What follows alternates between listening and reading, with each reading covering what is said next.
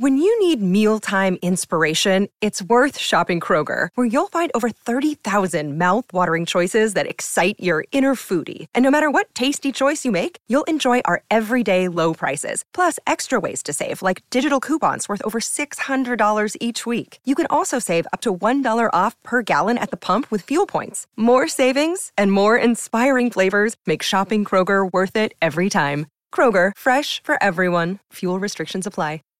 Save big on brunch for mom, all in the Kroger app. Get 16-ounce packs of flavorful Angus 90% lean ground sirloin for $4.99 each with a digital coupon. Then buy 2, get 2 free on 12 packs of delicious Coca-Cola, Pepsi, or 7-Up, all with your card. Shop these deals at your local Kroger today, or tap the screen now to download the Kroger app to save big today.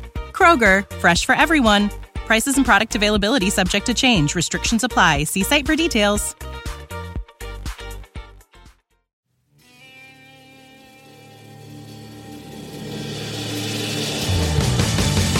You have the right to remain silent. Anything you say can and will be used against you in a court of law. You have a right to an attorney prior to or during any question. If you can't afford one, the court will appoint one for you. Do you understand your rights? When the wolf is at your door, your running's over, that's for sure. He already knows all about you. Cut you down, no matter by you. Now you better walk the line. Real life,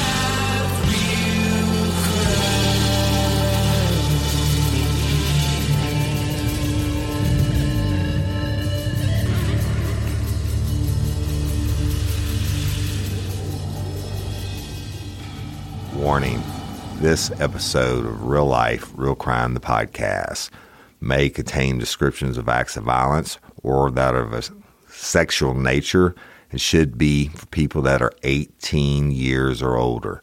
Heed my warning, people. I do not get the facts of these cases off of the internet or from some television show. The facts I'm retelling you were presented to me by the victims of the crimes or the perpetrators who committed the crimes against the victims.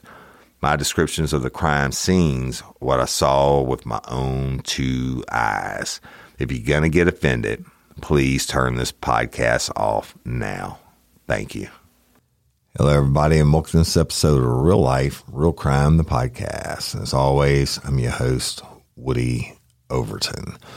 And I'm going to be doing something I haven't done in a long time on today's episode, and that is called a Ask Me Anything.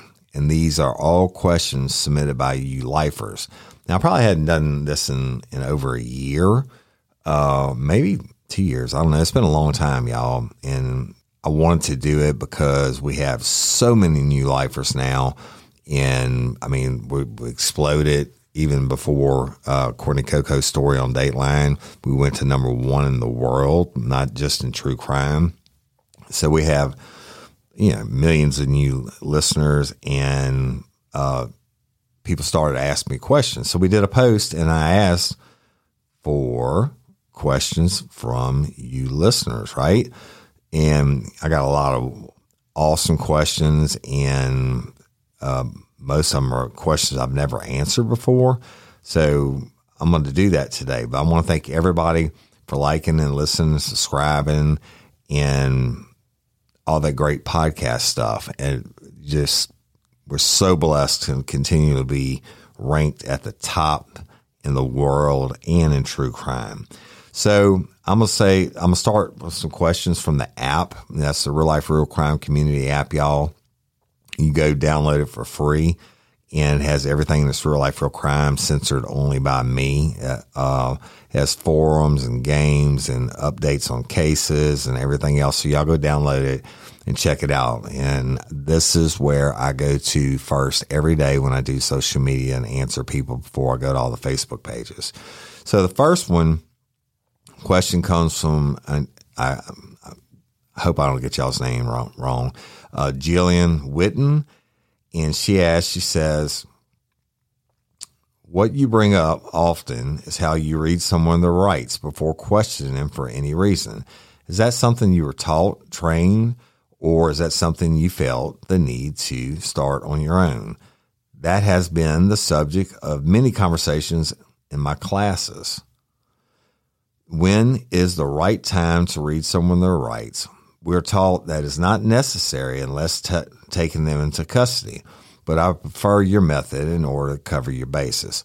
All right, Jillian, that's a great question, and I always say, especially after my years of experience, that anytime I came into contact with someone, I would advise them the Miranda rights. And I used to joke to people, when I would arrive on a scene and I'd go to talk to them, say, hey, look, I'm going to advise you your Miranda rights. And your Miranda rights are when they say you have the right to remain silent. Anything you say can and will be discussed against you in a court of law. You have the right to an attorney prior to and during question. You can't afford one, a court appoint one for you.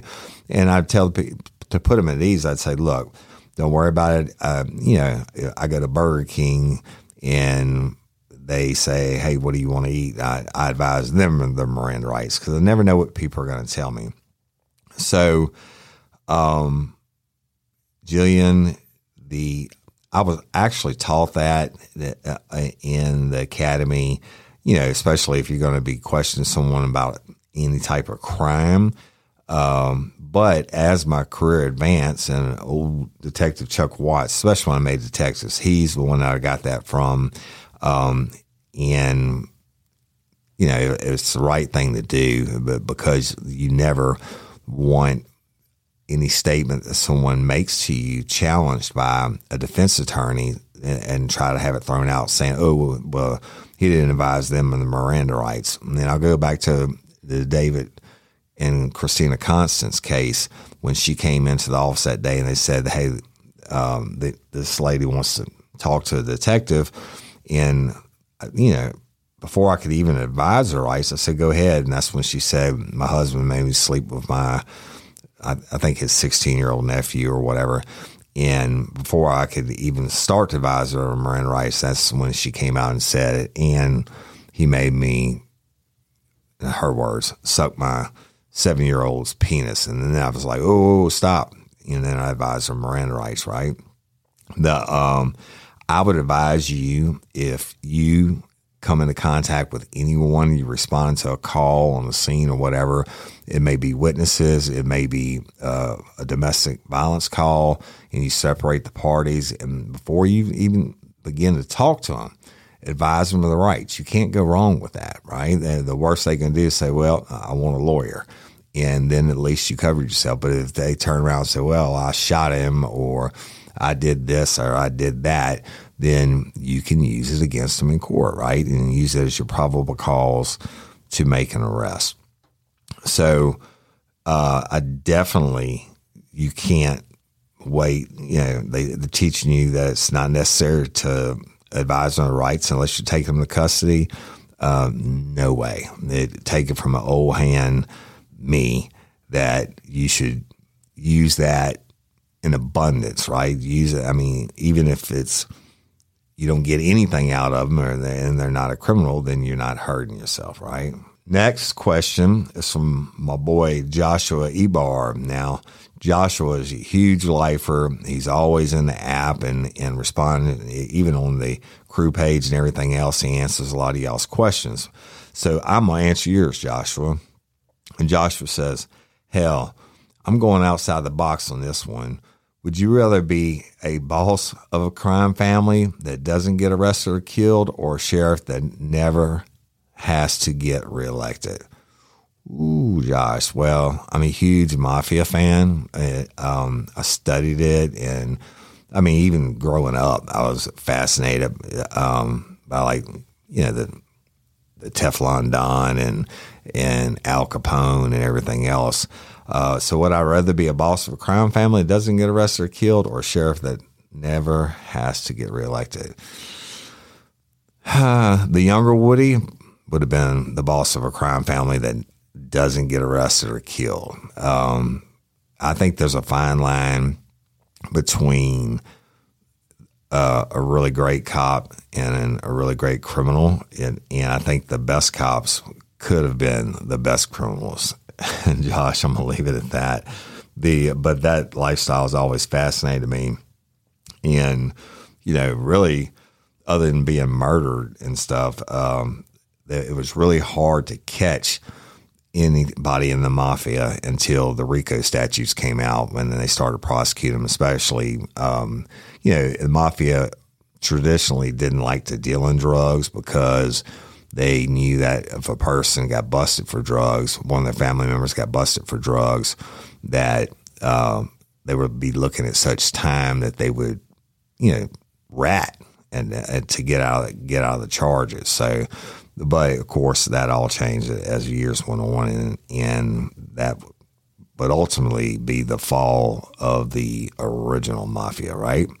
So thanks, Josh. I appreciate you, bro. So William Guild says, the shooting of Ralph Yarl. There's a lot to unwrap here, but I'll just ask you this.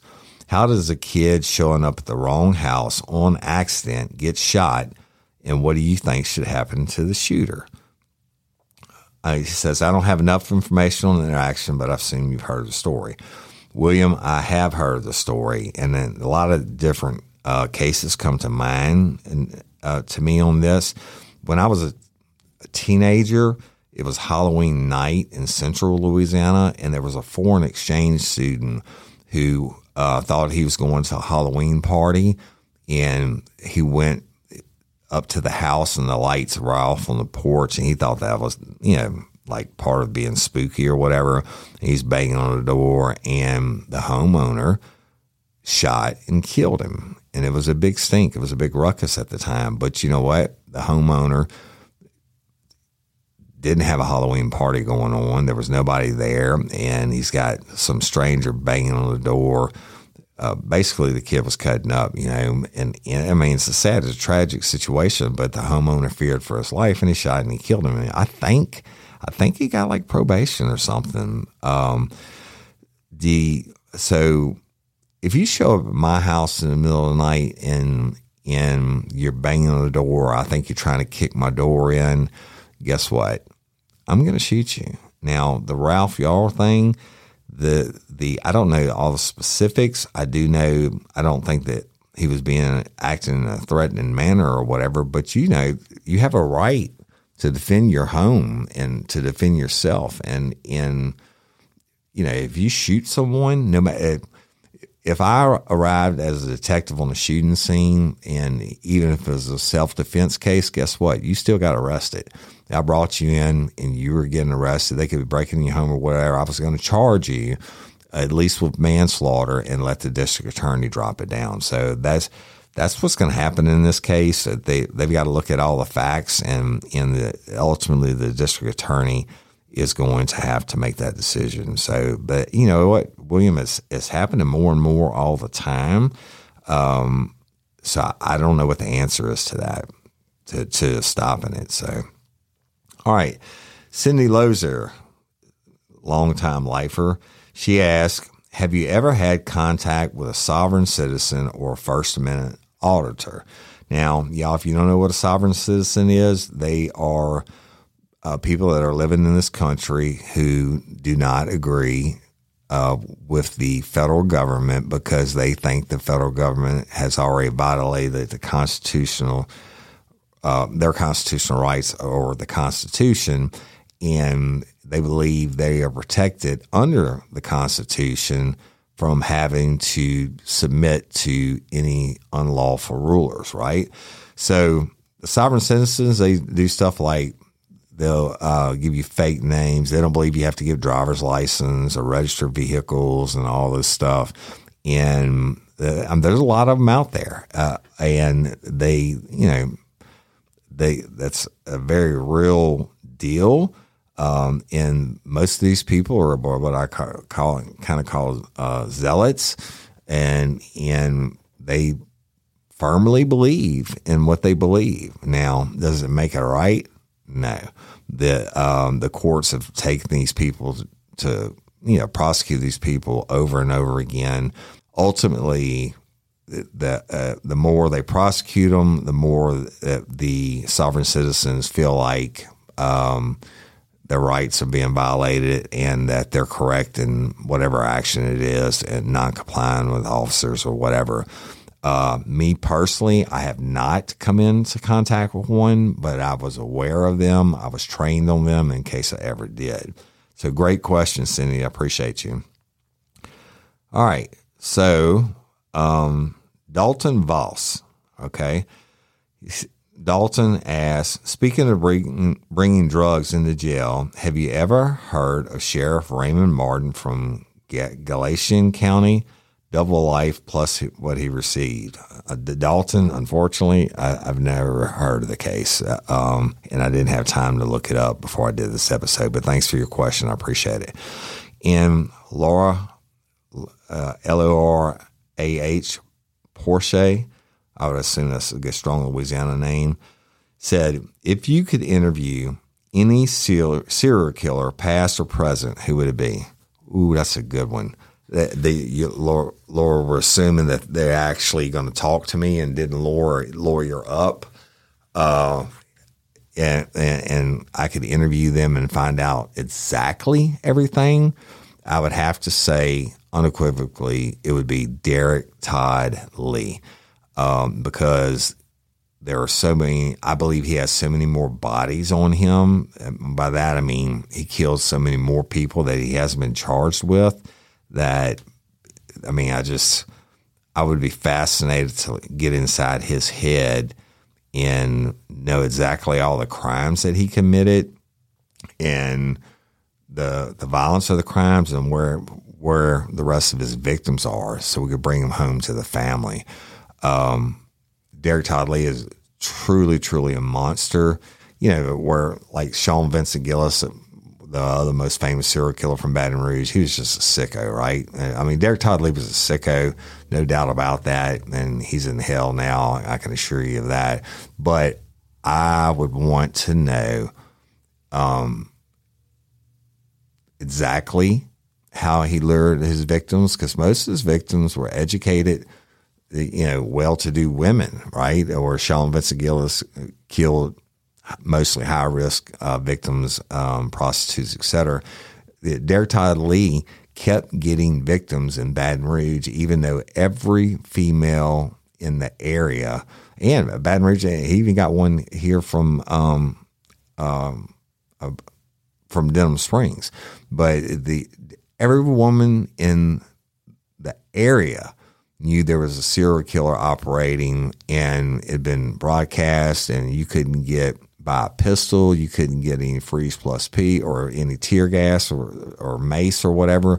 I mean, the whole area was in a panic, but yet Derek Todd Lee was still able to abduct and murder. And there are some that are still missing. We know that, and it's believed that he killed them. There's just no evidence to prove it as far as DNA, et cetera. Great question, and I appreciate that. All right, so let's go to Jenny Wyatt. Now, Jenny Wyatt is from the Golden Triangle in Northern California, and she has been with Real Life, Real Crime since the very beginning, y'all. She was one of the original lifers. She's a moderator on the crew page, the Real Life, Real Crime crew page on Facebook. She's just absolutely a love and one of our dearest friends. But she asked, why couldn't the jury members in the Murdaugh trial have notebooks? Great question, Jenny. Most people don't realize during jury trials, when they give them instructions at the beginning of the trial, after they seat the panel, a jury selection, more commonly known as voir dire, the judge tells them, you are to listen to the witnesses and make your own decisions, and you can't write anything down. You cannot have take notes or anything to refer back to later. You have to use your own memory.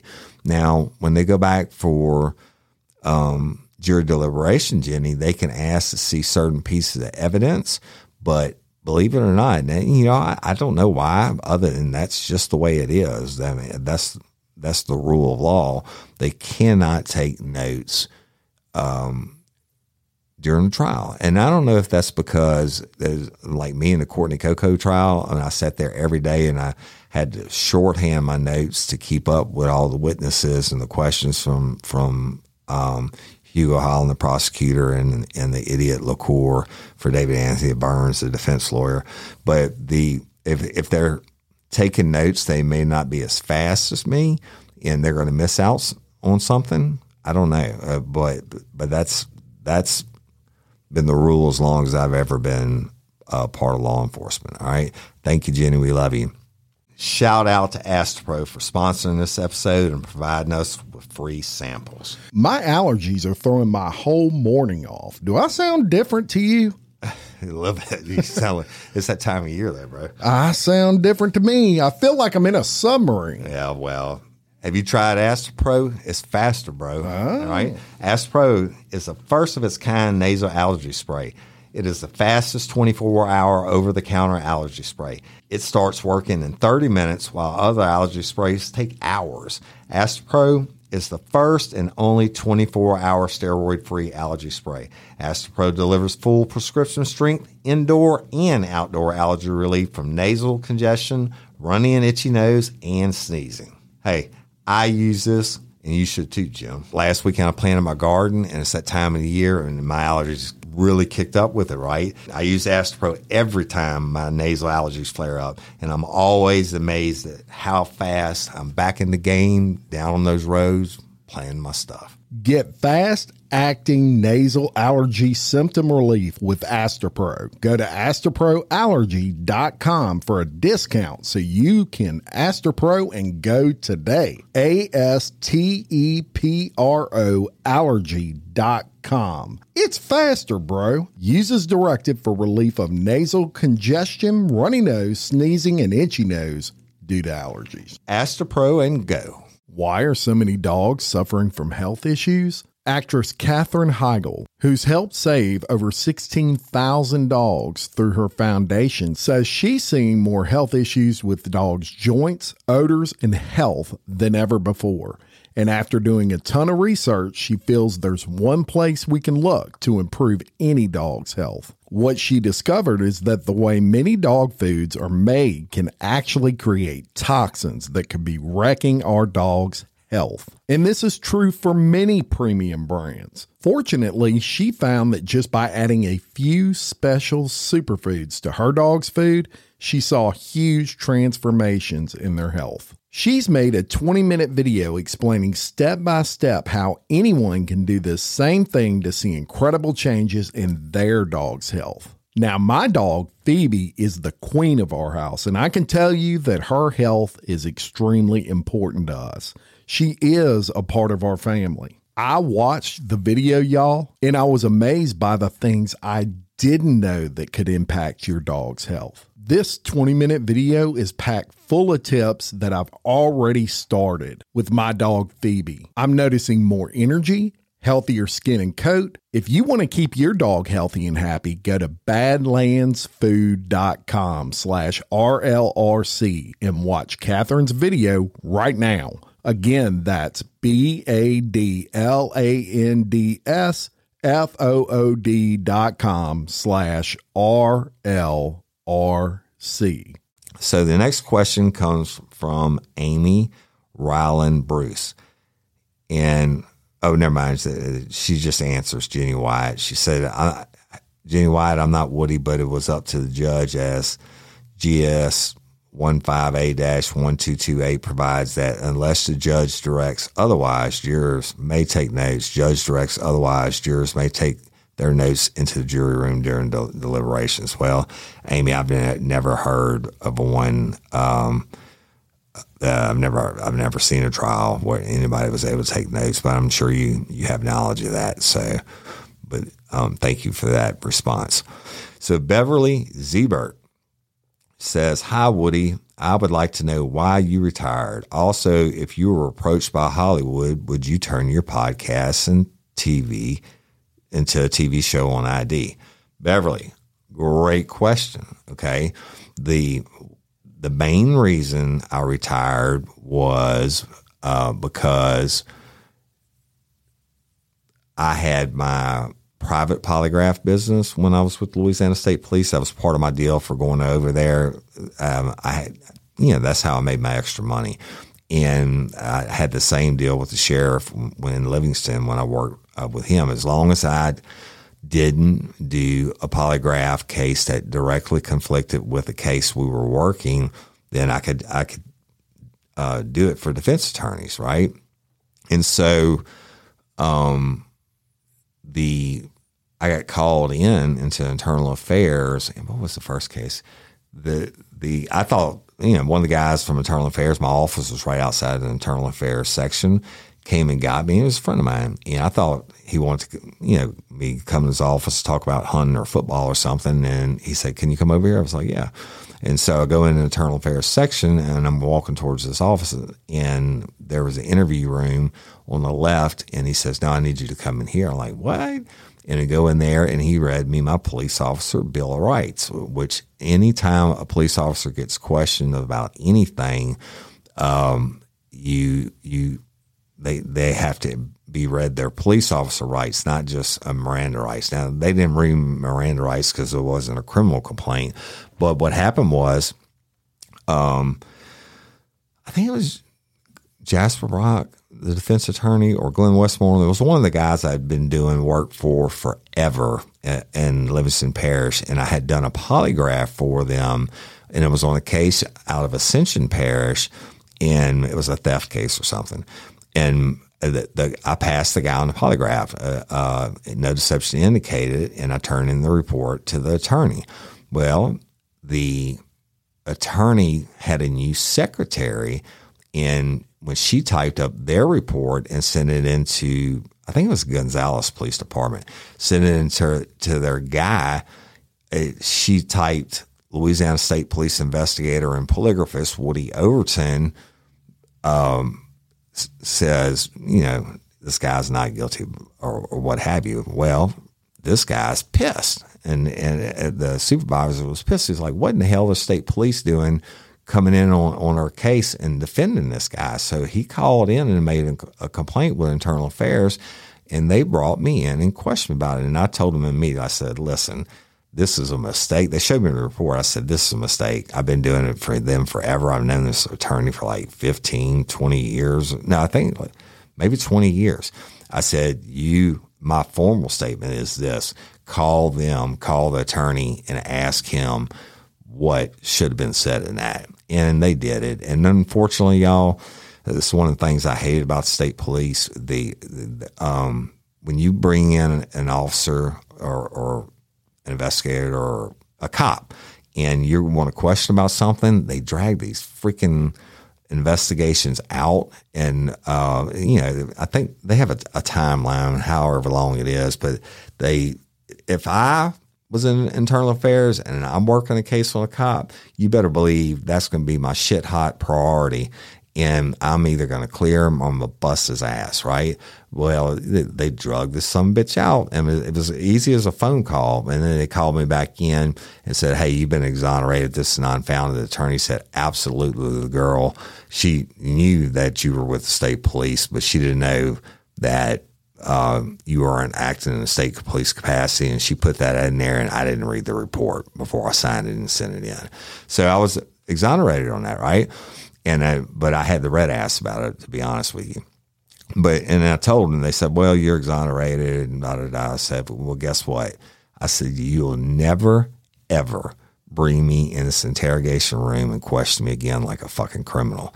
And I said, "I'll promise you that I'll retire myself before that happens." Now, I already had my 20 years in, y'all, so I could retire whenever I wanted to, but it was hard to give up the money I was making in between the lieutenant and captain's pay and the hours. And, it was the security of the job because my kids were still in school. My wife was a school teacher and all that. But yeah, I was making good money in the private polygraph business.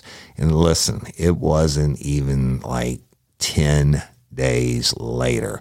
And they came or they called me over to Internal Affairs and sat me back down in that same room and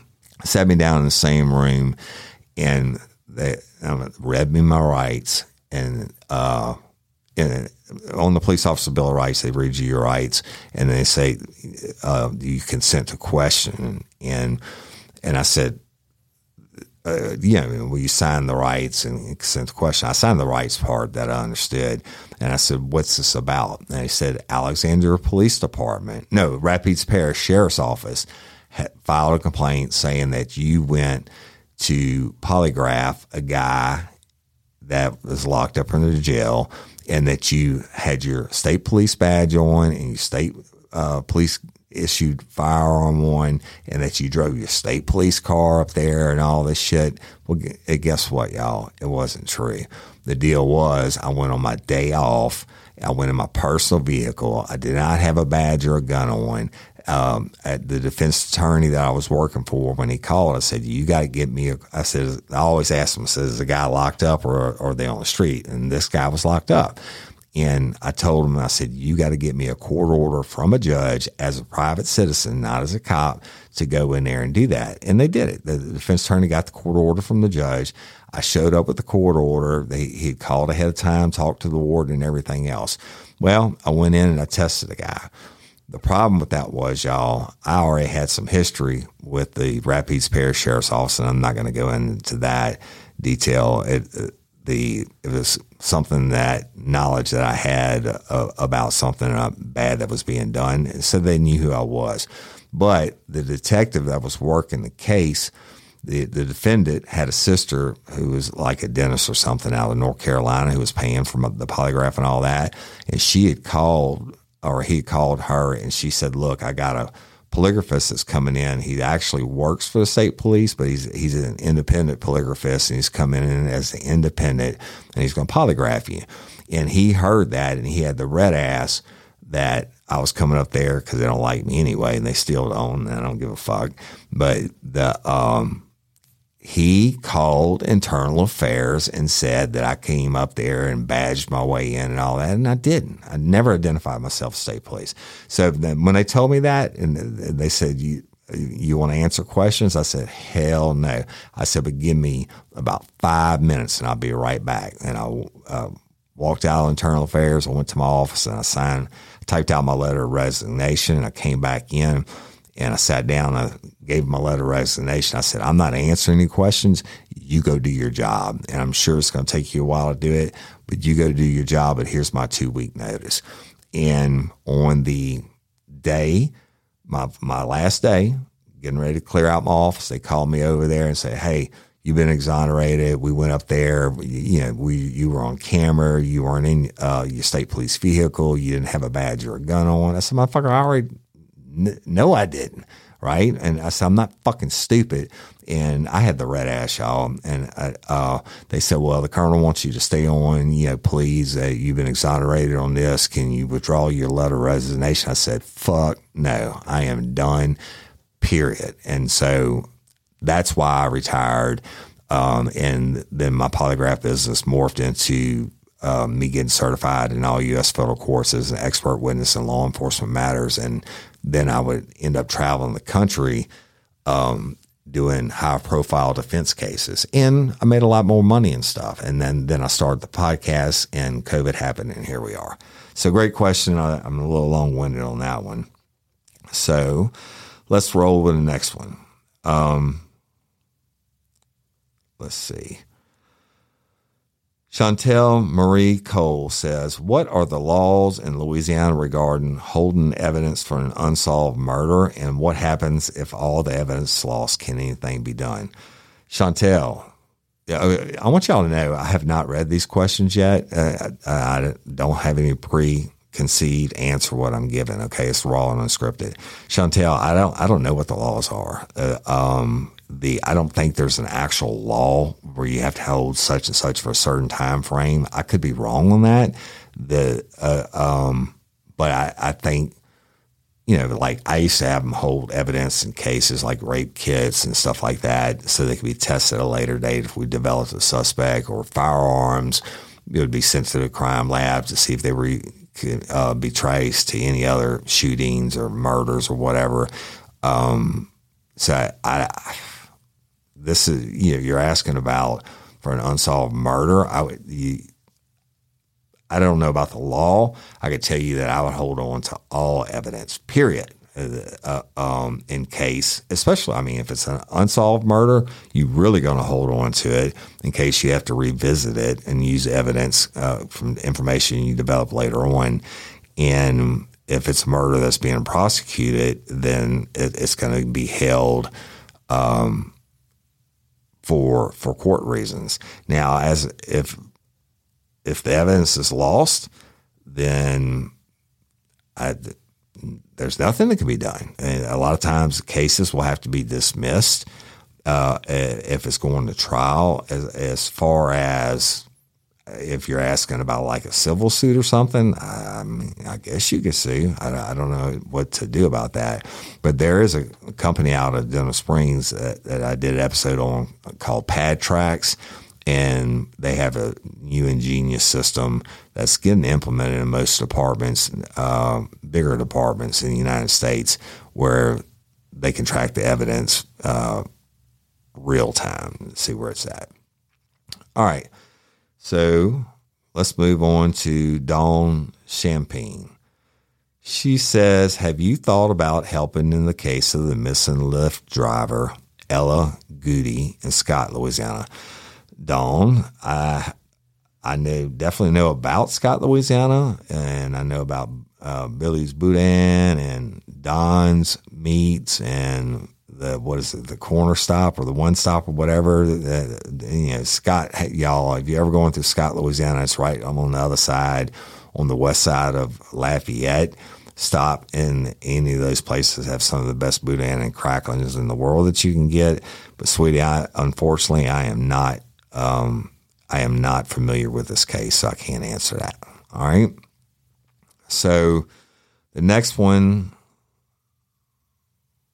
is from Donna Smith Hughes Driscoll. She said, my nephew was shot 5 times in 2018 in Shreveport. We know who shot him.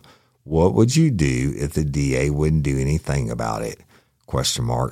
We believe there's corruption going on since the man's father-in-law is an attorney. Justice for Jason, we would love your help. Okay, Donna, everybody has to answer someone, okay? And if you believe the district attorney is not doing their job, I'm not saying that this guy isn't, I don't know, the facts of the case, but if you believe the district attorney is not doing their job, especially because of corruption, then you need to call the Louisiana Attorney General's office and report it, okay? Everybody answers to somebody, even your district attorney and your judges.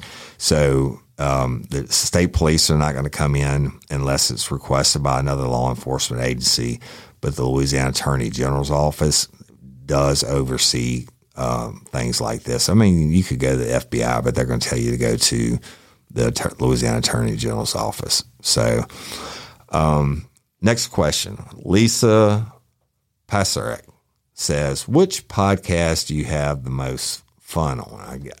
I guess you're talking about, Lisa, I did Scorched Justice and have this show, Real Life Real Crime. I have Bloody Angola, and we have Real Life Real Crime Daily. I have fun on all of them, Lisa, or had fun in a different way. Now, Scorched Justice was more serious, but I had fun working it because I like to go in and give my own spin on things, if you will. Bloody Angola, Jim Chapman, my co-host, and I have an awesome time on that one, and I love it because, we tell the worst stories from the prison to the most uplifting, and it's so interesting, and I love history, so I really love that one. And, of course, Real Life Real Crime is my baby, right? And I have fun with lifers, especially with Crew Bash and all that, but I would probably say now the show we started in January, Real Life Real Crime Daily, which is co-hosted with Mike Agavino and Jim Chapman. I'm not going to lie to you. I have a lot of fun on that show. And I'll be recording after this. I get done recording here. I'll be recording 2 more episodes today on that show. But we cut up, we talk about a lot of serious crimes and stuff like that. It's the most current stuff that's going on.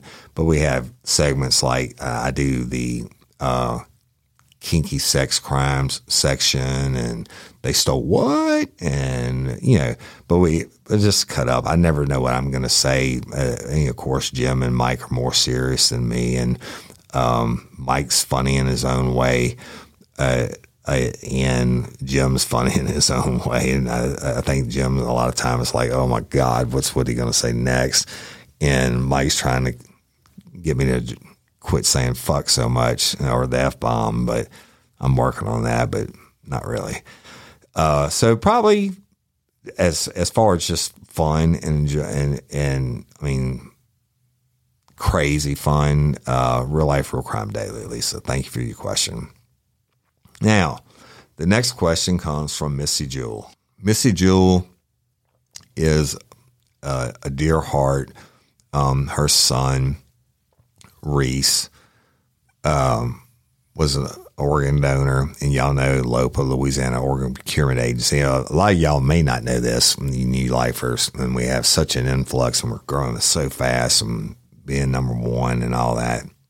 But Missy's son, Reese, was an organ donor, okay, and he's a hero. And Missy's got on stage with me the last couple of years at the Crew Bash for the drawings, and this year at the Crew Bash, one of Reese's recipients of an organ was actually in the crowd. He came to the show. And Missy Jewell and Shane McBride are also doing a YouTube channel about LOPA now, and they do shows and they interview people. And, the Louisiana Organ Procurement Agency is my jam. But Missy's question is, why do you love LOPA? What is your jam? I know, but who else knows, especially the newbies. Love y'all. So, newbies, LOPA is the Louisiana Organ Procurement Agency. They're a nonprofit. They sign people up, and then if an unfortunate event happens like Reese's did, where the person is still alive by machines, and they're going to unplug them, basically, they'll go in and harvest the organs and give organ transplants to other people. And why do I love LOPA? I had an 18-year-old homicide victim years ago, and she was in the ICU, hooked up to the machines, and LOPA was there. And I was interviewing family members, stuff like that. And I think 5 of her organs went to different recipients, and they were able to live. And one of them, believe it or not, her heart, I believe, went to a neurosurgeon out of California, and he's still alive today, saving other lives, right? So when I started with Real Life, Real Crime, and Lori Steele, who is the absolute dear, and she's, I think, like the spokesman for LOPA, and we got to talking about it. She's also, I think, the public information officer for Livingston Parish Sheriff's Office, and she has such a passion for LOPA, and we got to talking about it. And I had other cases over the years, and then we just got hooked up, and I decided, you know what, I have this massive platform, and if I can end every show with LOPA, and we raise money for LOPA every year, y'all, with raffle tickets and stuff like that. And if I can use my platform to save one life, then it's all worth it. That's why LOPA is my jam. So if you want to be an organ donor and you're from Kentucky, you don't have to be from Louisiana to go sign up. Go to lopa.org and fill out the form. It takes like 2 seconds or 2 minutes, and become a hero, right? so many people are dying waiting on organ transplants. And you know what? They do a lot of other stuff too. And they do studies and stuff like that. But what I learned from Missy Jewell is that LOPA, and I had seen it before, but I never really thought about it until this year when she talked about it at the Crew Bash. They really, and another lifer and Dream Team moderator had someone, and I'm not going to tell about it, that passed this year, a family member, and they said that LOPA came in and absolutely were awesome. They were amazing and giving the family support and getting them through that tough time and everything. And she said, Woody, I wouldn't have known about LOPA had it not been for you in Real Life, Real Crime. So that's why they're my jam. If we save, we'll never know how many lives are saved or blessed or what kind of studies they can find cures for or whatever. And I don't do it for the recognition of the people that are blessed.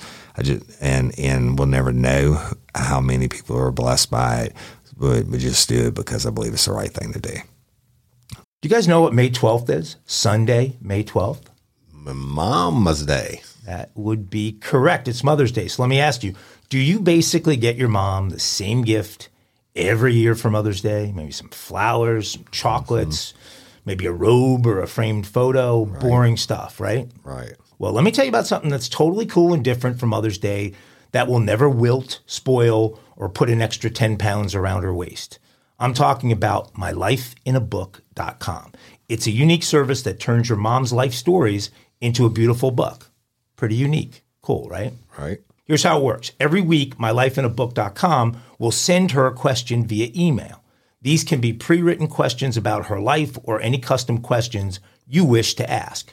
Your mom can either type a response to the email or she can record her voice if she prefers to do that, or she can do both. Cool. And mylifeinabook.com then compiles all of her responses into a beautiful keepsake book as well as an audiobook. And if you want, and she's up to the task technically, the audiobook is a great extra thing to be able to do. Imagine discovering stories about her youth, adventures, and the challenges she overcame. This book becomes a legacy, something you and your future generations can treasure. Your mom's given you a lifetime of stories. This is kind of your chance to give her a way to share them. Every family's a little bit different, and in my family, we love to give each other a really hard time. So I've taken the approach in doing this of asking my mom to comment on some of those family moments that might be a bit embarrassing to other family members. Last week, my question was, Mom, did you feel guilty that day you hit me over the head with your wooden clog and Dad had to take me to the hospital for 8 stitches?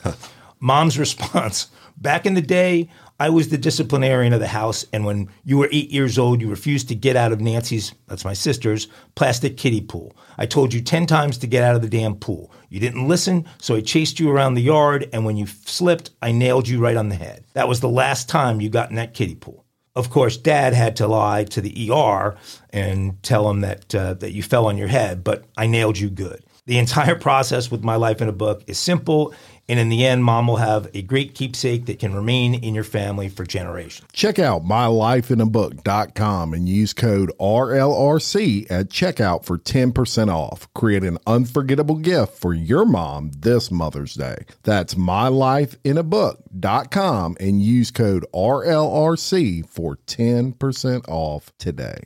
Hey, y'all. My wife's biggest struggle this past year was fighting the symptoms associated with menopause. Hot flashes, mild mood swings, and sleeplessness. She had them all until she tried Hormone Harmony. She was amazed at how much Hormone Harmony reduced her symptoms and supported her mood and her general well-being. Hormone Harmony is not just a supplement for women going through perimenopause, menopause, or postmenopause. It's become a phenomenon. Women cannot stop talking about it on social media. A bottle of Hormone Harmony is sold every 24 seconds. Hormone Harmony contains science-backed herbal extracts called adaptogens. Now, here's the beauty about adaptogens.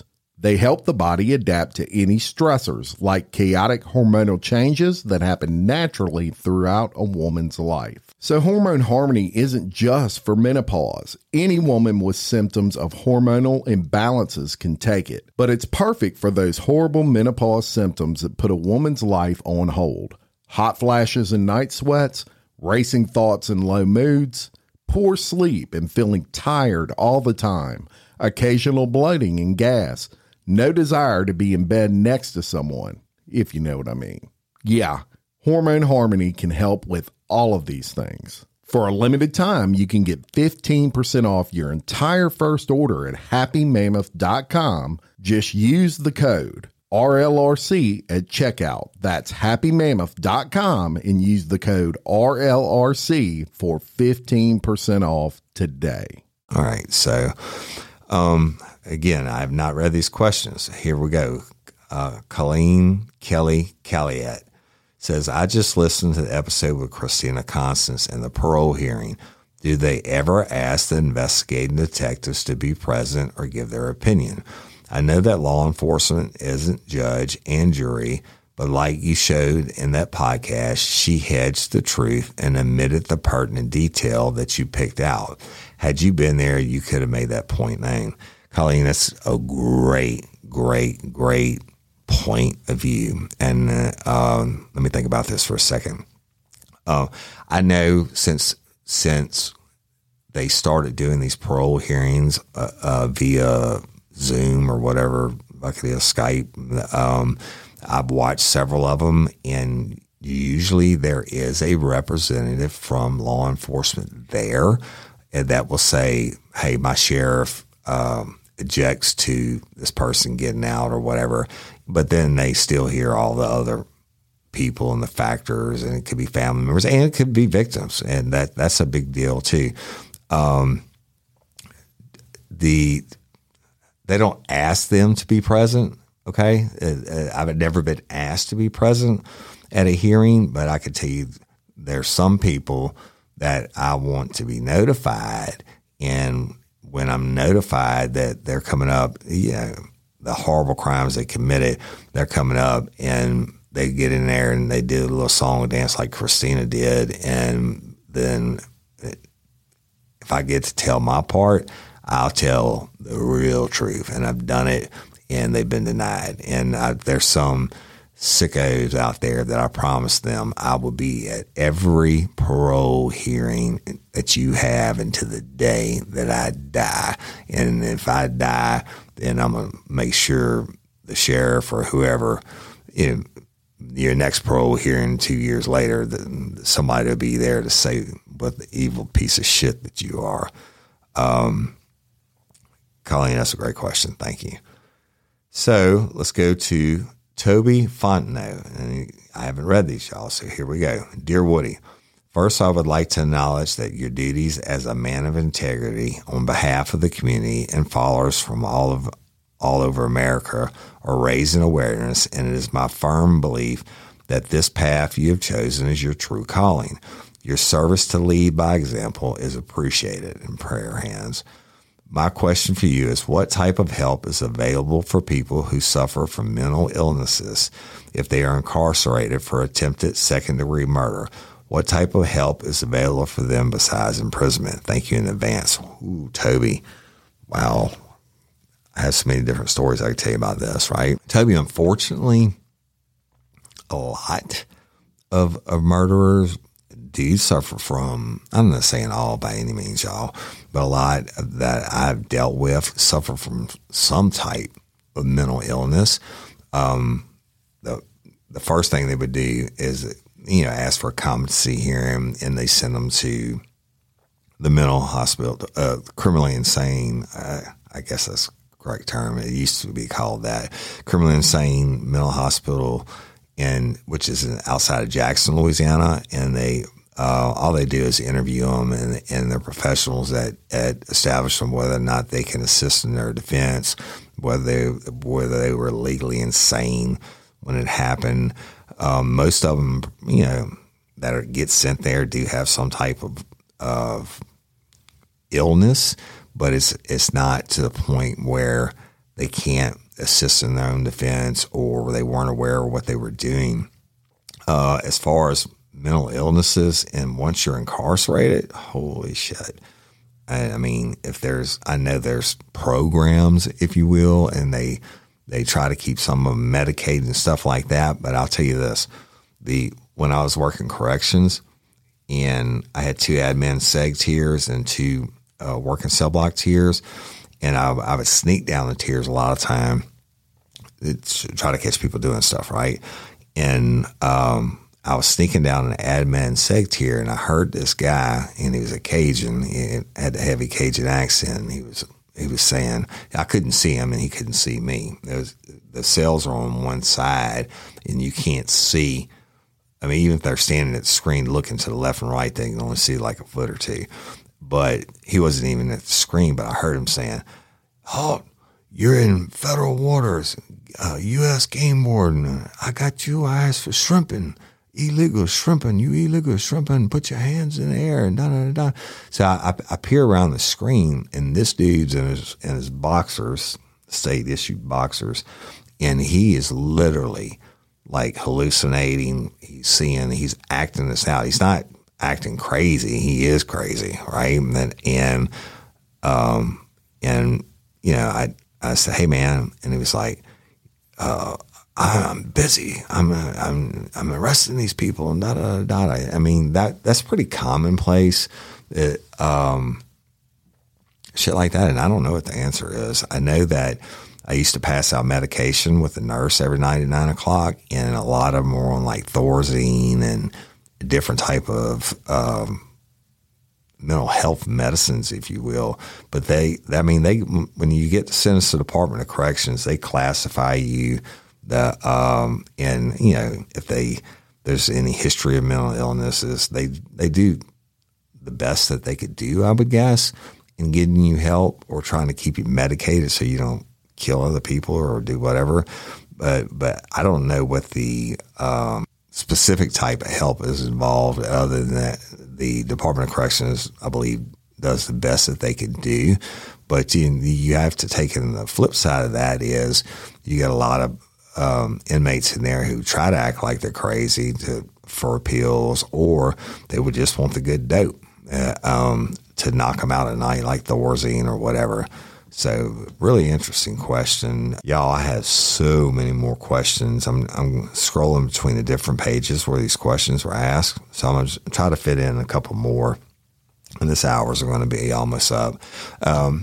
This is going to be the last episode of season 13. And I guess maybe I can end every season with one of these Ask Me Anything episodes, because I have literally hundreds and hundreds of questions. I'm barely scratching the surface. But let's continue. Miss Valerie Wilson says, and I have not read these, y'all, says, "No question, exclamation. Just want to say I'm a new follower after seeing you on Dateline. I've been looking for a new crime podcast. I'm so excited I found yours. Your love, and I really do appreciate you. And please continue to like us and share us." So, that's how, Valerie, over the years we've grown. It's just by word of mouth. And then we got blessed with the going viral on TikTok. And then, of course, Courtney Coco's case of what is such a tragedy, but a great story on a family that never gave up. And I'm excited that you found us too. All right. So next question, Brittany Thomas. And Brittany, I've never seen Brittany spelled this way, Brittany. Thomas says, "Why are only a few crimes ever taken seriously?" Brittany, I don't really know what you mean about that. Every situation is different. Certainly, and it's unfortunate, but certainly the more high profile the victim, the bigger response it's going to get, and that's just the way life works. A missing, well-to-do white lady, I'm not being racist, y'all, white lady is going to get more attention than a missing prostitute, right? And one, because it's what I call an acute political emergency, and they're going to the TV, if they get any kind of media attention or whatever, then the law enforcement agencies are going to try to put more pressure to solve it and take it serious, I guess. That's unfortunately the way the world works. But you know what, Brittany, I never took, especially like homicide victims and stuff like that, or rape victims or whatever. I never, as a law enforcement professional, took one crime of like that less seriously than the other, not just because of who they were or whatever. I believe a person that lives a high-risk lifestyle doesn't deserve to be murdered any more than a billionaire, right? So I don't know if I answered your question, sweetie, but thank you for asking him. And we'll go to Taylor Dorset. Has there ever been a case that had a positive outcome, like someone missing that was found alive, etc.? Taylor, golly, you just reminded me of one. Was it America's Most Wanted? I actually, you know what? I'm going to say that for an episode. Yes, there have been positive cases. I can tell you a lot of them. I'll give you an example. One just popped in my head. It was summertime.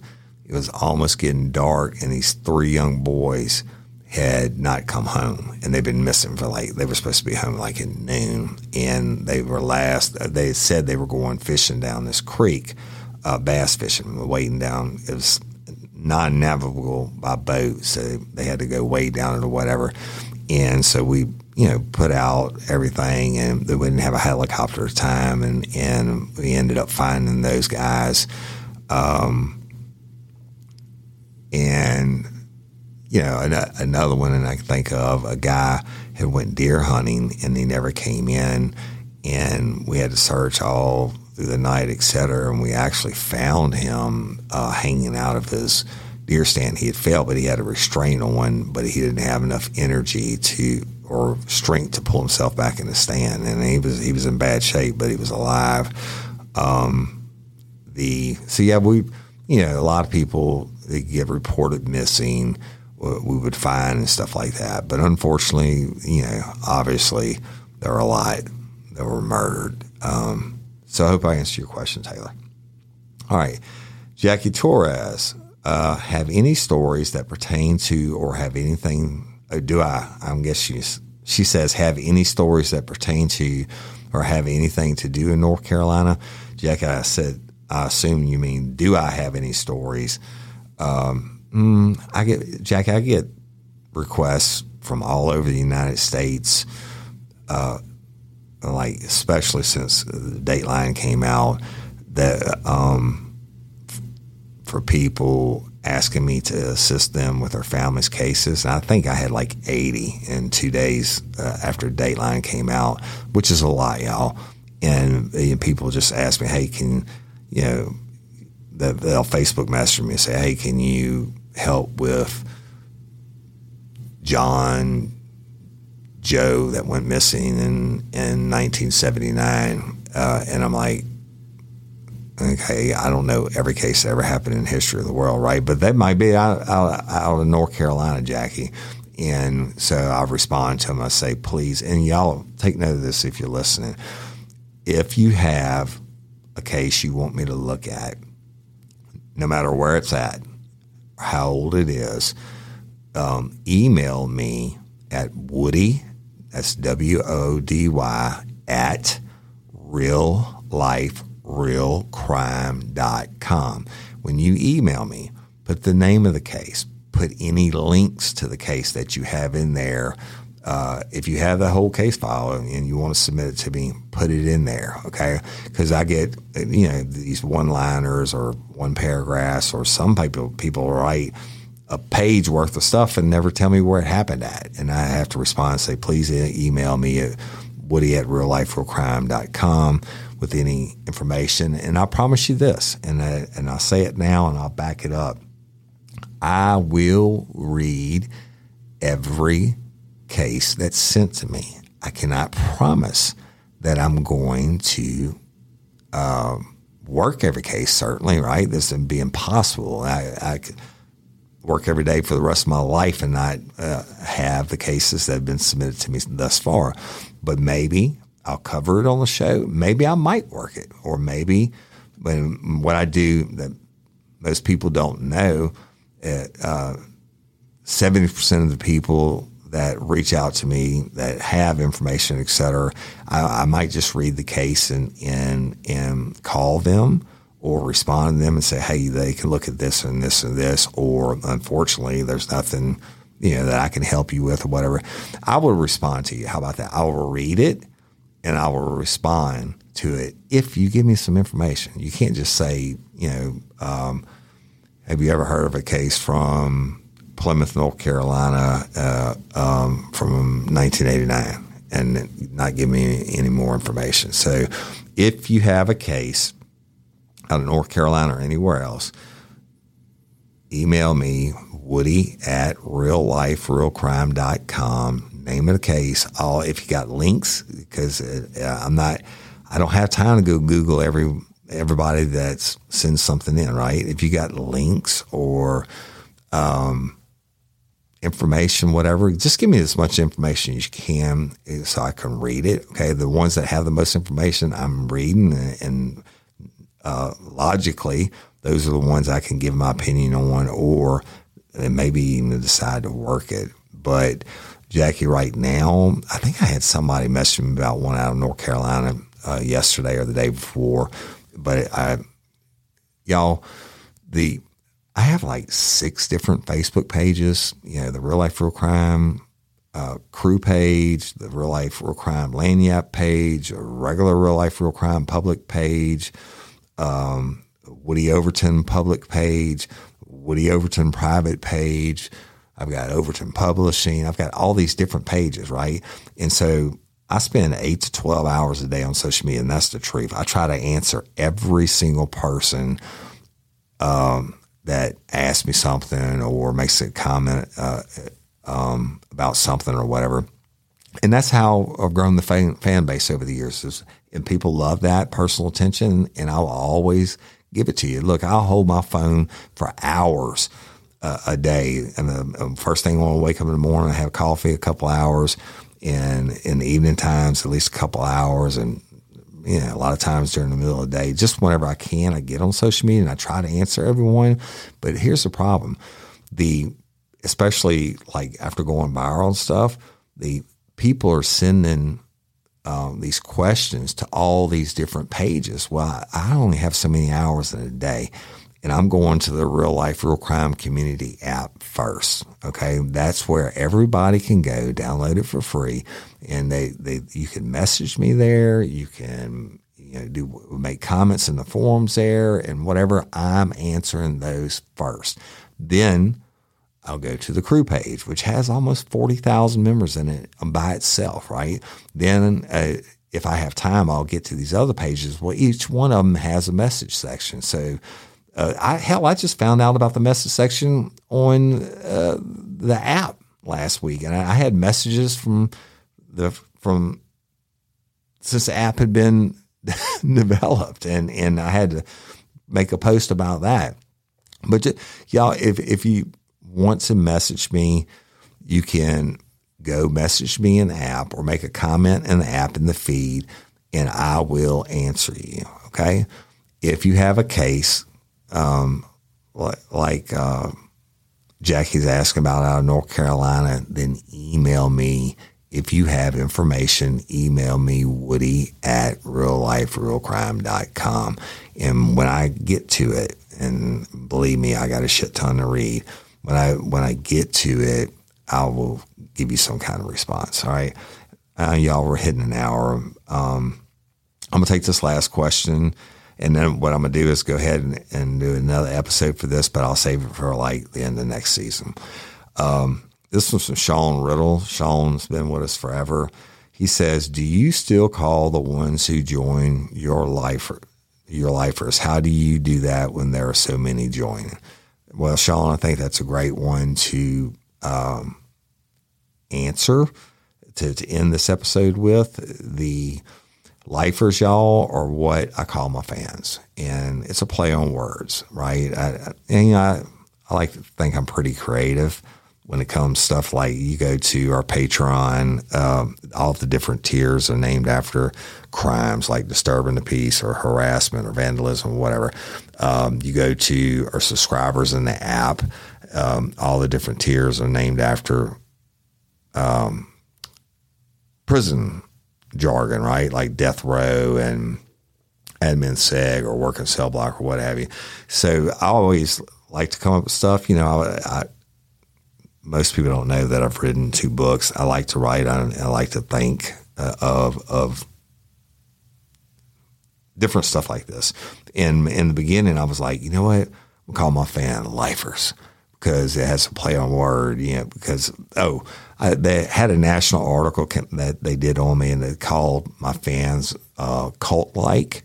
And I'm like, well, we'll call them Lifers. And kind of could be a play on prison word. Like if you're Angola doing life, then you're down for life, and then whatever. I just liked it. But yes, anybody who listens to the podcast and is a fan, I affectionately term them Lifers, and I always will. And if you see, even in the crew page, there's like 40,000 members on it, and my TikTok jumped from like 300 to 15,000 members now, and my Instagram has, 8,000 or something like that. And all these pages have, 20, 30,000 Lifers on them, et cetera.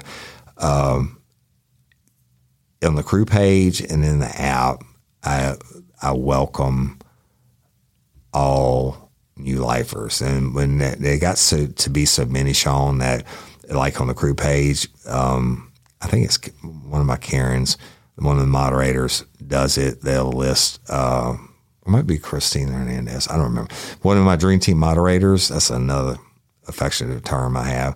They'll list, when we get so many new ones in, they'll list them all, say we want to take a moment and welcome all the new Lifers, and they'll list all the names, right? And then a lot, y'all, Sean, I've seen you do it, Lifers, go in, everybody, all the Lifers are welcoming the new Lifers, saying welcome, welcome, welcome, and I'll go in there and comment and say, welcome all you new Lifers, I appreciate you being here, right? So you know what? I wouldn't have a show. I wouldn't have any of these shows if it wasn't for the best fans in the world. And the best fans in the world are Lifers. And the people that tell me, oh, you got to quit doing so much social media. You're too big now and you can't answer everyone. You need to hire someone to answer all of these things for you. I'm not doing that, y'all. If I'm too big to answer everyone, then I'll answer as many as I can, but I'm not hiring somebody to be a fake motherfucker and say what I'm just not doing that. That's not Woody Overton. Now, you'll see that if you on these Facebook pages and stuff, if you send the message, you'll get an immediate response that says, thank you for your message, blah, blah, blah, whatever. Woody will get to you as soon as he can. Now, those come up, but I still ultimately will end up going back and answering every one of them unless you're saying, go fuck yourself, Woody, we hate your guts or whatever. I don't answer those. But that's it. When they end this, ask me anything, and y'all have I got pages and pages and pages of questions. If I didn't get to your questions, I apologize. I promise you I will get to them on a future episode of Ask Me Anything. And this is going to drop this coming Tuesday because I'm going to shut out season 13. And the following Tuesday on regular Real Life Crime. Y'all remember this. Real Life Real Crime Daily and Real Life Real Crime are both on the same feed is what we call it. So Real Life Real Crime Daily, if you're scrolling through the feed and you want to listen to episodes and you like Real Life Real Crime Daily and you don't like what I'm doing now, the daily shows are going to start with RLRC Daily, then the date, and then the titles, okay? The show like I'm doing now is going to say RLRC Original and then the title, all right? Like this will be RLRC Original, Ask Me Anything with Woody, all right? And running a little over time, I guess, you know, I had so many responses because we have so many lifers now. But I want to tell y'all I love and appreciate each and every one of you. Get a chance, go leave us a review on iTunes. It helps the show, and I never dreamed we would go to number one, much less maintain those top positions. I mean, seriously, y'all, think about it. Today I think we're number 4, and number 1 is Dateline, and then all they do is take. Oh, and the number 1 downloaded episode in the world today is Dateline, Who Killed Courtney Coco. Isn't that ironic? So it's Dateline, Criminal, and then Dateline, The Girl in the Blue Mustang, and then us today. We're number 4 in the world. So we're up against the biggest production companies and all that. And, you know, these people pay lots of millions of dollars for to promote their shows and stuff like that. And we're just us. We're going to keep doing what we do, not changing anything. Love and appreciate each and every one of y'all. Go like and subscribe. Y'all, if you subscribe, then you automatically, when the new episode drops at midnight on whatever day it is, now we're dropping 4 days a week between the daily and the RRC original, you get notified. It automatically gets sent to your device, so you never have to miss an episode, right? And Patreon and Convicts, the paid subscribers, I just released a bonus episode for y'all last week, I think on Saturday or Sunday, called OG, was it OG Road Partner, OG, whatever it was. It doesn't matter. You just got your new bonus episode. Is a little bit different. I think y'all will enjoy it. You get your commercial-free early releases where you get to hear all the boom gems where I F up when I'm recording or have to stop and take a sip of my tea or whatever it may be.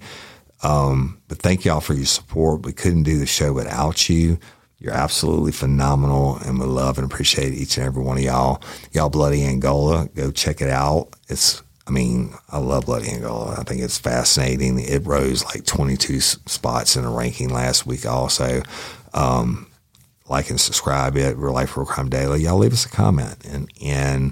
Or TikTok, holy smokes, go watch that thing. I didn't know I had even had a TikTok. I knew that they were taking drunk videos of me and stuff and over the years and putting it up, but we're trying to put up something new on TikTok every day.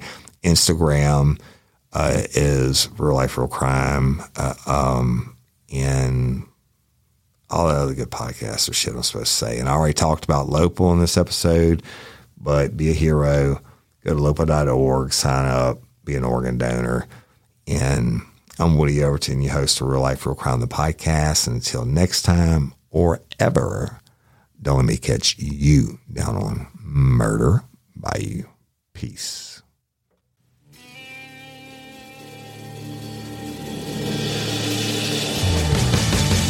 You have the right to remain silent. Anything you say can and will be used against you in a court of law. You have a right to an attorney prior to and during any question. If you can't afford one, the court will appoint one for you. Do you understand your rights? When the wolf is at your door, your running's over, that's for sure. He already knows all about you. Cut you down on Murder Bayou. Now you better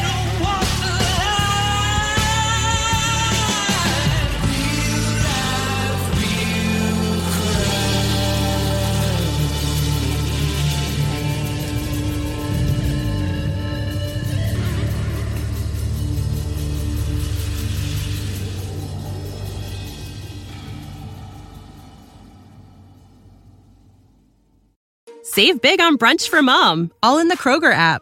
Get 16-ounce packs of flavorful Angus 90% lean ground sirloin for $4.99 each with a digital coupon. Then buy 2, get 2 free on 12 packs of delicious Coca-Cola, Pepsi, or 7-Up, all with your card. Shop these deals at your local Kroger today, or tap the screen now to download the Kroger app to save big today. Kroger, fresh for everyone. Prices and product availability subject to change. Restrictions apply. See site for details.